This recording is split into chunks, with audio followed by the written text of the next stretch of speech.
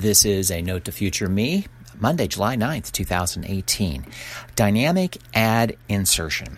I've had some conversations with a couple of my clients about this opportunity. They were asking about it, had some confusion about it, and I thought, well, that's probably worthy of a podcast for myself as a Note to Future Me, as well as listeners to my podcast to kind of discuss the ins and outs and the pros and the cons of dynamic ad insertions.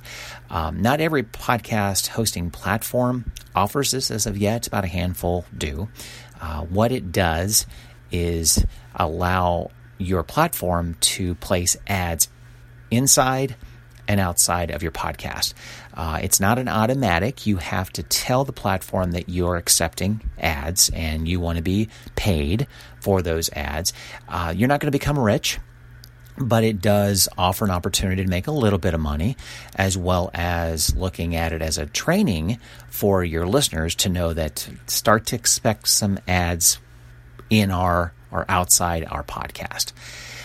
The way to go about it is that you will let your hosting platform know that, yes, I'm interested. So you start going in the dashboard and allowing that platform to either do a pre-roll, a mid-roll, or a post-roll, and you're able to select the amount, the length of ads. It could be 15 seconds, 30 seconds, or 60 seconds, or could it be a combination of a couple of 15-second commercials or a couple of 30-second commercials, depending on what you're comfortable with, and possibly some suggestions from the platform in regards to their quote-unquote fill rate.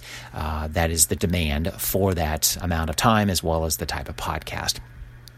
The pre-roll is pretty well self-explanatory. Those ads will run prior to your podcast. Post-roll, again, self-explanatory. They'll run after the podcast. The tricky part is the mid-roll, and that takes some thought and process and thinking about, okay, if you're allowing the platform to insert an ad into your podcast, you're going to tell the platform at what point in time you are okay with each individual episode where you want that ad to be placed. So let's say it's at the 3-minute and 18-second mark in one episode. Another episode could be at the 4-minute and 30-second mark. But you need to format now your podcast to make it sound natural. And that being, it can't be an ad inserted when you take a breath. It has to be the natural flow of your podcast. And I've heard a couple of podcasters talking about how to approach this, and they've been really loose in regards to advising their listeners on how to do this, and the loosest and what's made my head kind of spin was just finish your thought and leave a pause, and that's where the ad would be inserted. I think what's going to happen is if you've ever heard a radio station come out of a music set and go right into a commercial set, it's going to sound just like that. It's kind of a slap in the face. There needs to be some segue between your final thought, finish your sentence, finish your thought, finish that little bit of an interview, whatever the case might be, but you can signify that end with a little bit of music, possibly a 5-second music segue.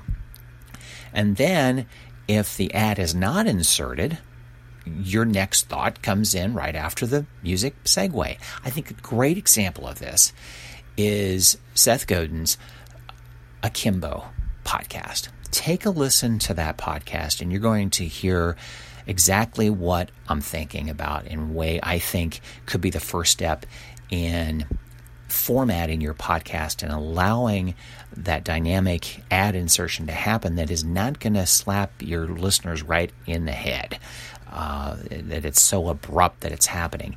It's listening to Seth Godin's Akimbo, Akimbo podcast is going to be a little bit abrupt for the first time you listen to it because of his quick music segues between thoughts, but think of it as opportunities that ads could be inserted at those points, and it makes sense. I'm not saying Seth's going to do that, but as an example of how to format your podcast to allow these dynamic ad insertions to happen, makes a lot of sense. Hey, be sure to sign up for my daily email newsletter, Open the Mic newsletter. go to my website, circle270media.com, and you can sign up. It's free. I go over topics like Sales 101 for podcasters, production toolbox, news, social media toolbox, as well as on Fridays, I spotlight podcasts that I suggest you should binge on over the weekend. Circle270media.com. Thanks for taking notes with me. At the Bank of Antandek, they're looking for a mascot. We need an icon. Something that says high flying to all our mortgage customers. Like a falcon or a stallion. Or even better, a parrot. Check it out.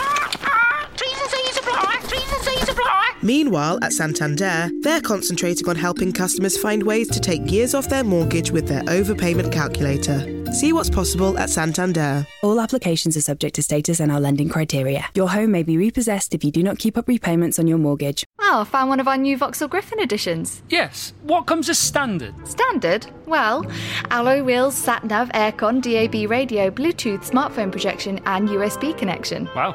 Is that everything? Sorry, forgot the colour touchscreen. Buy a new Griffin Edition, Adam, Astra, Corsa or Mocha X Plus and get a whole host of features as standard. The Griffin Edition range. All Griffin, no bull. Visit your nearest retailer now. Vauxhall, British brand since 1903. Participating retailers only. Limited units while stocks last.